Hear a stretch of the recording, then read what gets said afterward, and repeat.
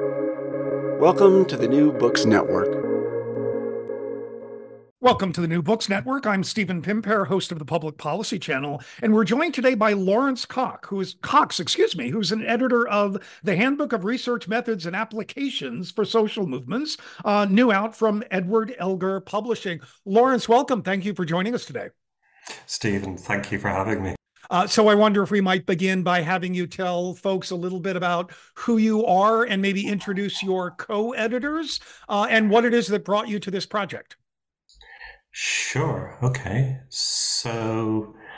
I'm a professor of sociology in the National University of Ireland, Maynooth, and I came to that from being an activist. I fell into academia as a day job, and so wound up researching social movements because that's what I was mostly doing. And that's, from my side, where this book has come from.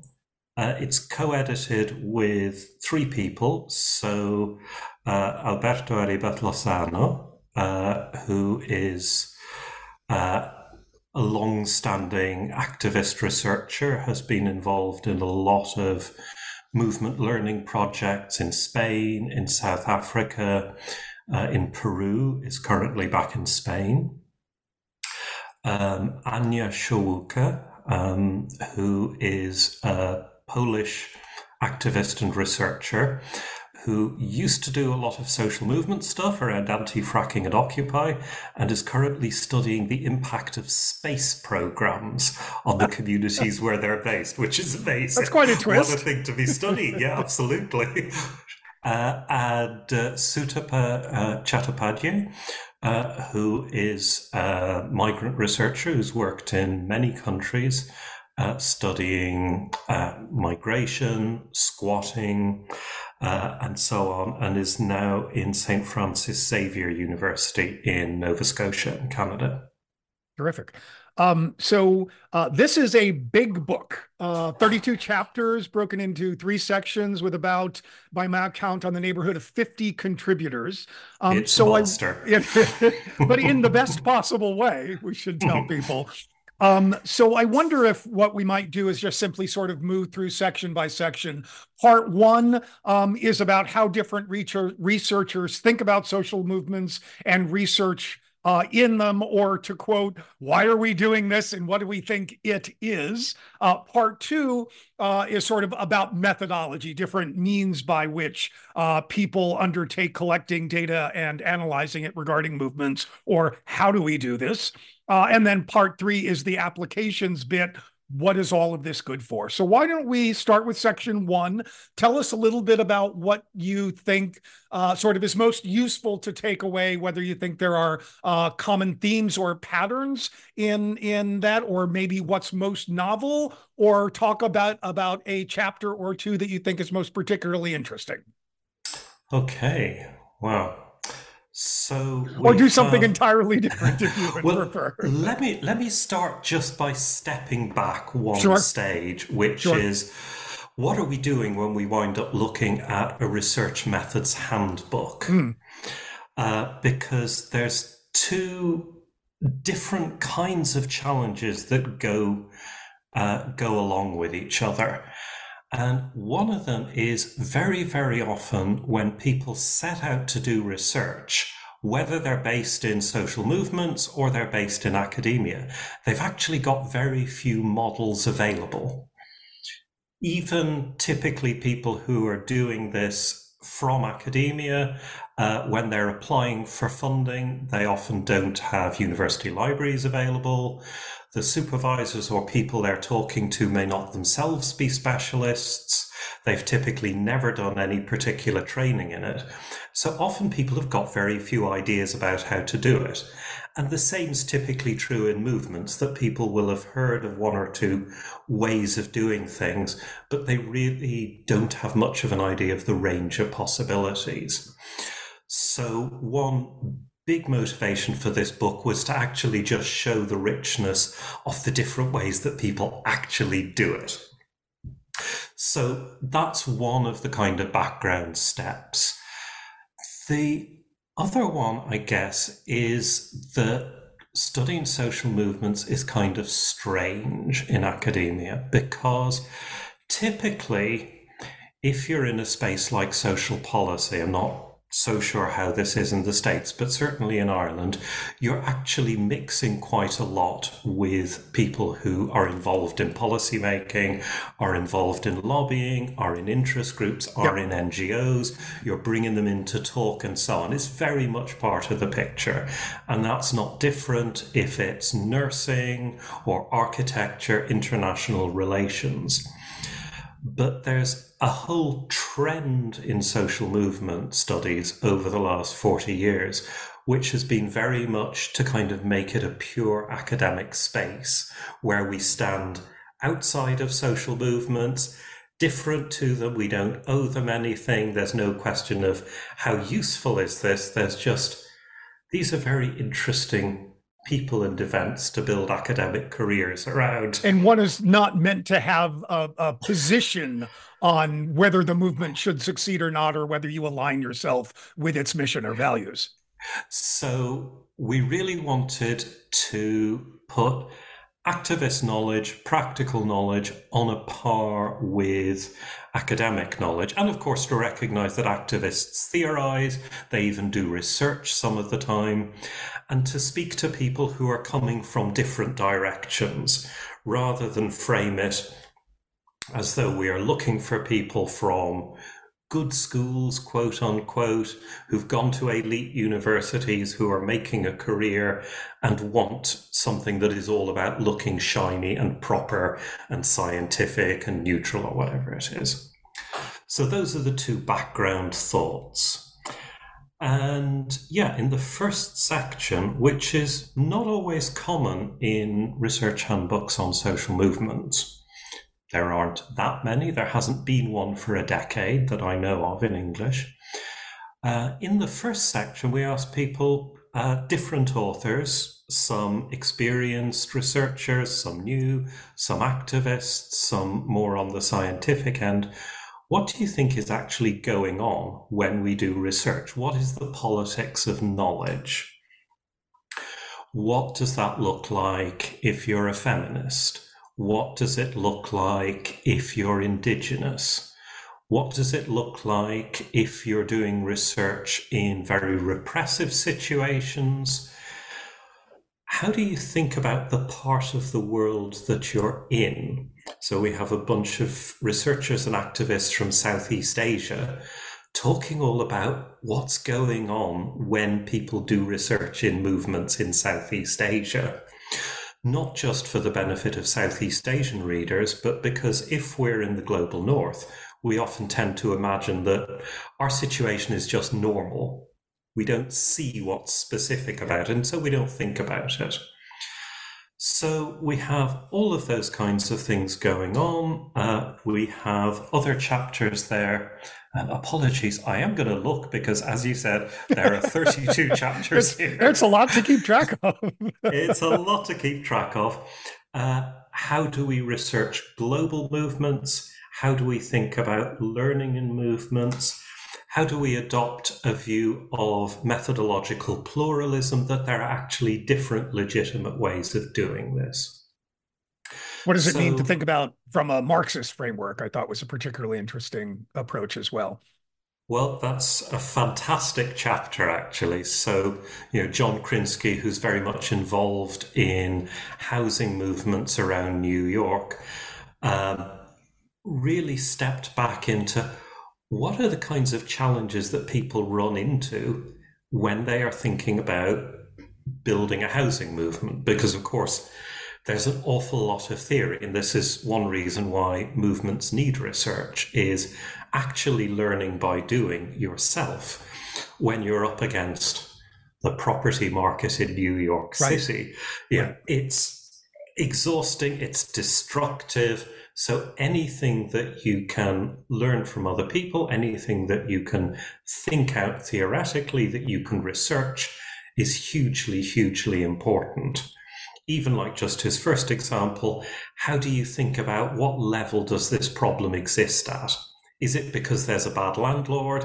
Is it because we need to change New York legislation? Is it financial capitalism, and how do we deal with that? Yeah. I mean, one of the many things that pops up for me over and over again in the chapters is sort of the ways in which, by being conscious about sort of the academy and movements, it really does highlight the ways in which, right, you would think, well, what is, some sort of Marxist analysis? How is that useful? Well, it turns out, as you just articulated, very useful if you're trying to think strategically, what is the nature of the problem that we are confronting, and where, sort of given institutional power structures, can we most effectively direct our energy, right? That can really increase the chances of that movement success. In a similar vein, I love very much sort of the discussion about movements as learning communities themselves. I wonder if you might say just a word or two about that. Well, that's something obviously that Alberto very much comes from, as do I, which is to say, people in movements are smart. They think about what they're doing, or at least they are at least as smart as the average academic. Well, I'm not sure whether that's a compliment or not. Yeah, it's a low bar sometimes, but in practical terms, often much smarter. And there is a lot of discussion going on. It doesn't maybe take the form of peer-reviewed articles, but it does face a much more brutal reality check a lot of the time. And I mean, this struck me way back when I was starting my PhD. So I'd been with the far left of the German Green Party, and my God, did they theorize. And they wrote books from different angles, different factions, these sort of walls of text, all about what they were doing. And I got into a PhD program, and I was told, well, why would you even read that stuff? What you should be reading is what British and American authors in English have written about these people. I was like, are you sure? Are you really sure? So when you think about it that way, you have a bridge to work between activist thought and academic thought, which is to say, both of these things, there are learning processes, there are moments of teaching, moments of research, moments of discussion, moments of theorizing. And typically, like Colin Barker once said, activism is parasitic on a lot of this thought. If people in movements were not thinking, who would we interview? What is the raw material in that kind of classic ethnographic, I'm going to observe a few events and meetings and do a bunch of qualitative interviews and read some documents? If people in those movements were not learning and thinking, what would we actually work off? Not to say that. Yeah, so that feels like a good segue to sort of turn to the more sort of practical data collection and analysis. When people are studying movements, what are they doing? What constitutes the data there, and what kind of range is it, and how we should think about what form of data collection and analysis is most appropriate for the particular context that we are in? Right. So let me step back one step and say something else about the book, which is, up to now, to my knowledge, every research handbook in social movements has been written from the global north. In fact, they have all come from Western Europe or North America, and they very much centered those kinds of experiences. So one thing that we really set ourselves to do, along with having activist voices, having university researchers who are in dialogue with movements, was to have as many experiences as possible from the global south. Now, that's a big challenge, right? Despite all our efforts, we did not manage to get it even to 50-50. And that's not uncommon. There are all sorts of resource reasons, institutional reasons why voices from the global north are easier to come by. We got to close to 50% from the global south, particularly quite a few indigenous voices. That's really important because you're talking about sometimes extraordinarily different experiences. What movements mean are very different things. The kinds of considerations that you have to have are different. And then, of course, the Global South is vast and incredibly diverse. But if you only present situations from Western Europe and North America, you're actually not doing the researcher a great service, because they are going in assuming, oh, it'll be like this, and then suddenly it's not. Yeah.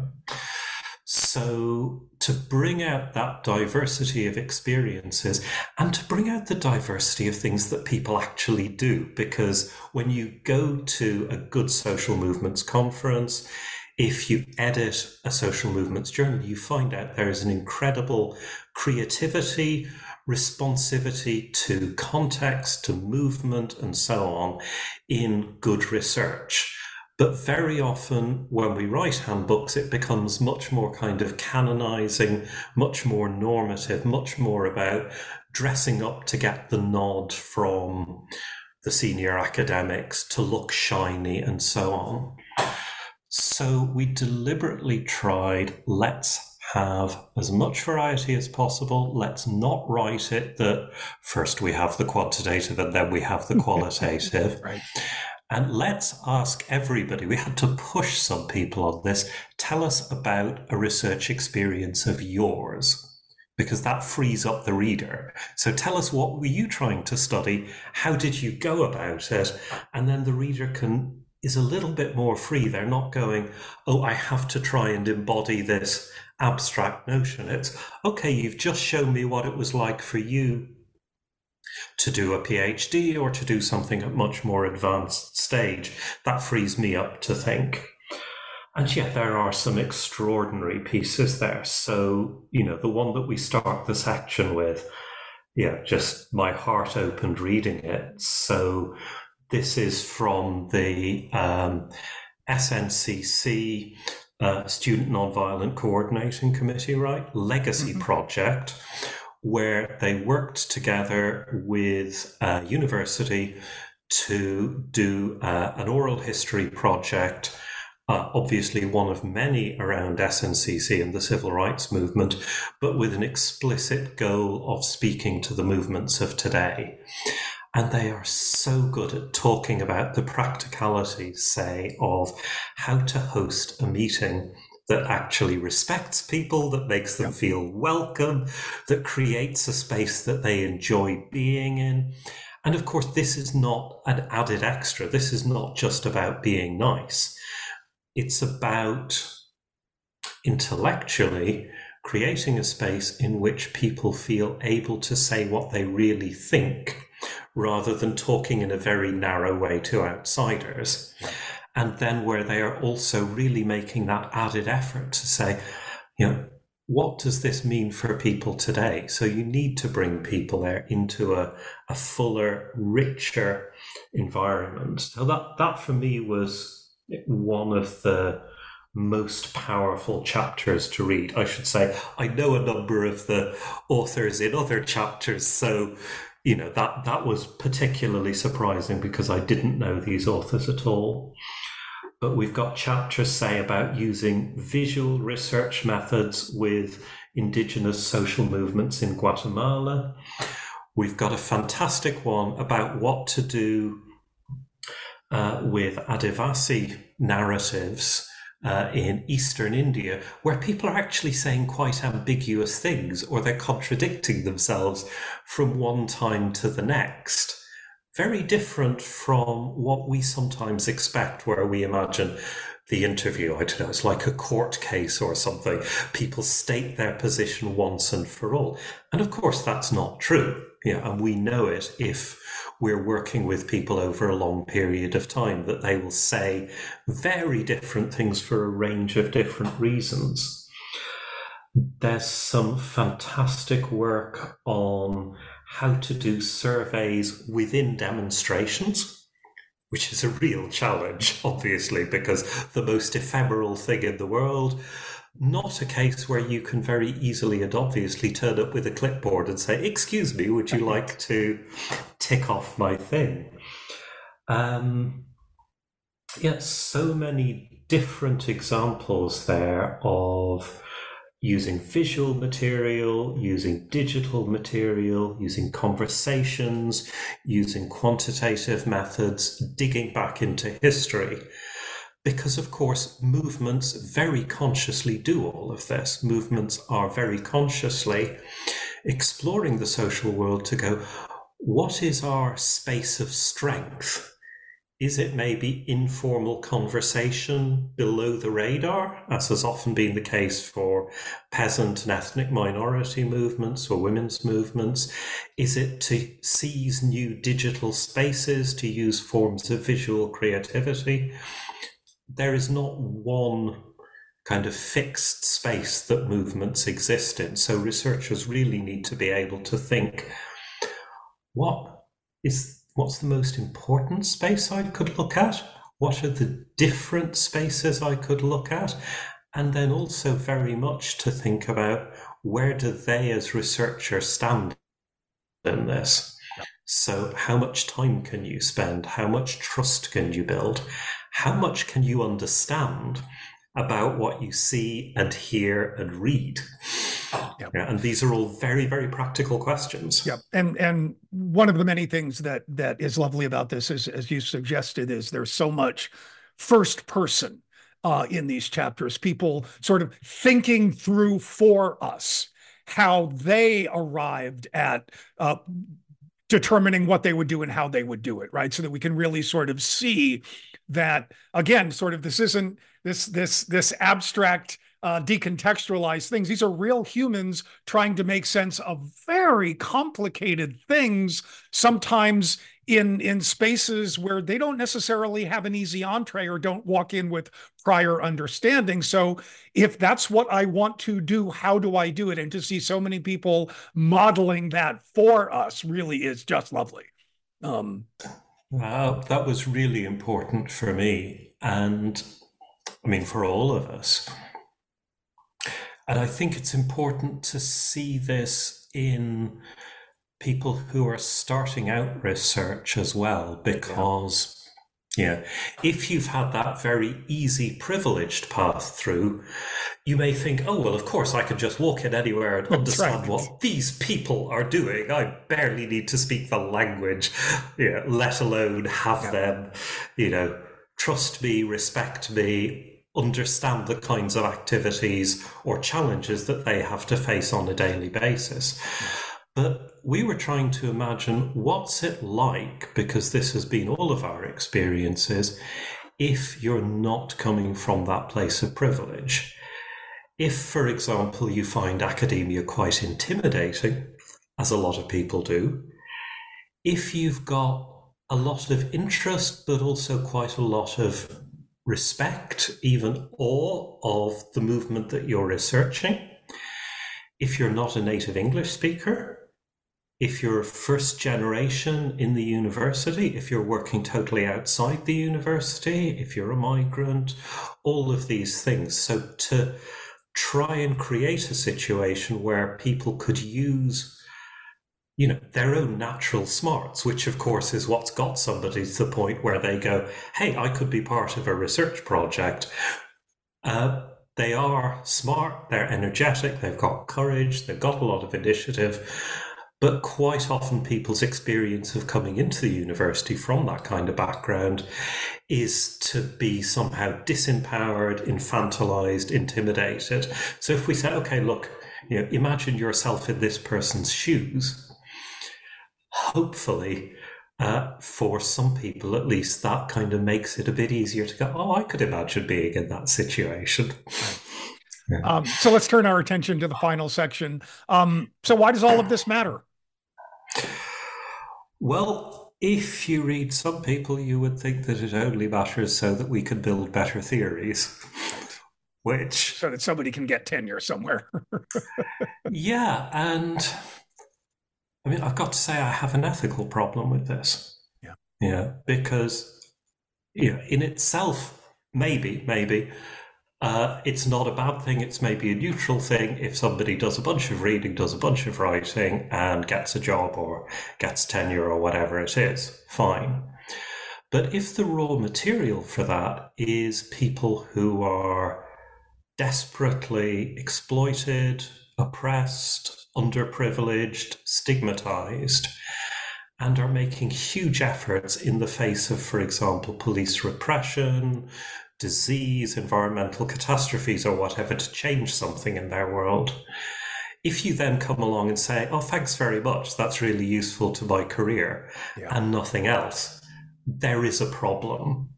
So we were really insistent that we wanted a section on, well, what actually happens when the research has been done?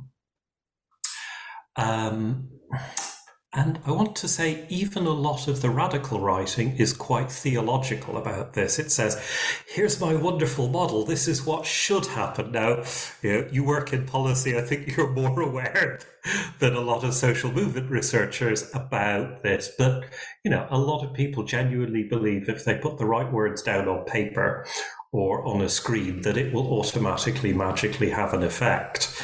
And back in the day, we used to literally take people down to the basement and go, see all these theses? Many of these people believe that same thing. It's not true. So how do you make research have an effect? And there are, I'm going to say very crudely, there are two different ways of thinking about it. So there's a bunch of approaches that are, broadly speaking, action research approaches, where the process of doing the research itself brings about change.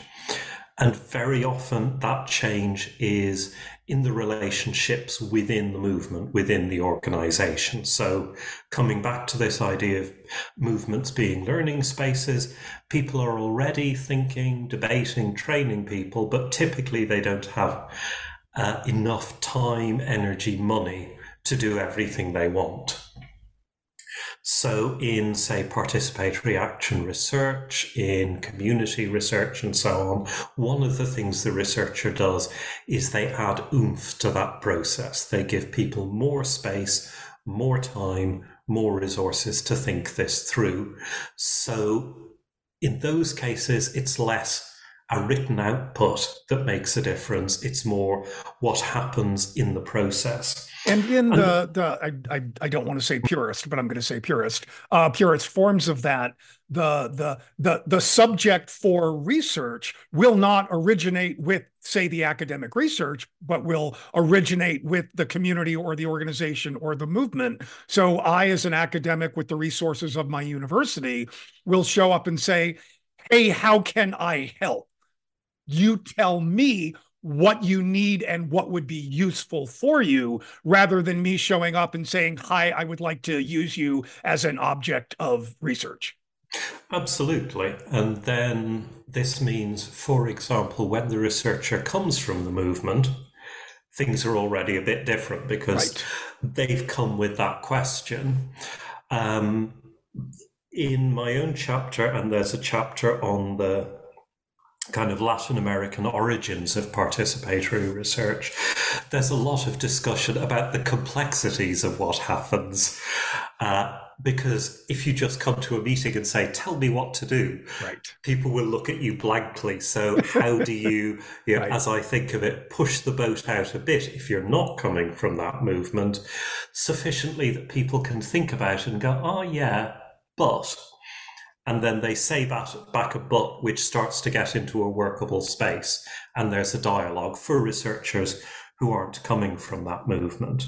There's a fantastic chapter there from South Africa about an engagement that happened within the framework of a university course supporting community-based activists who, in this case, were looking at rural pollution from a mine. And they've written this together about how did that actually work, which is pure gold dust, I think, if you're imagining how could you do this yourself. And then some of the other times, there is a product and the product takes on a life of its own. So Natasha Adams, who's a movement consultant, talks about this process of doing research for NGOs and what happens with it. or Steve Chase, who's a long-time nonviolence activist as well as an academic, talks about how particular ways of writing research can really land with movements or not. So those different questions of, what happens with this stuff?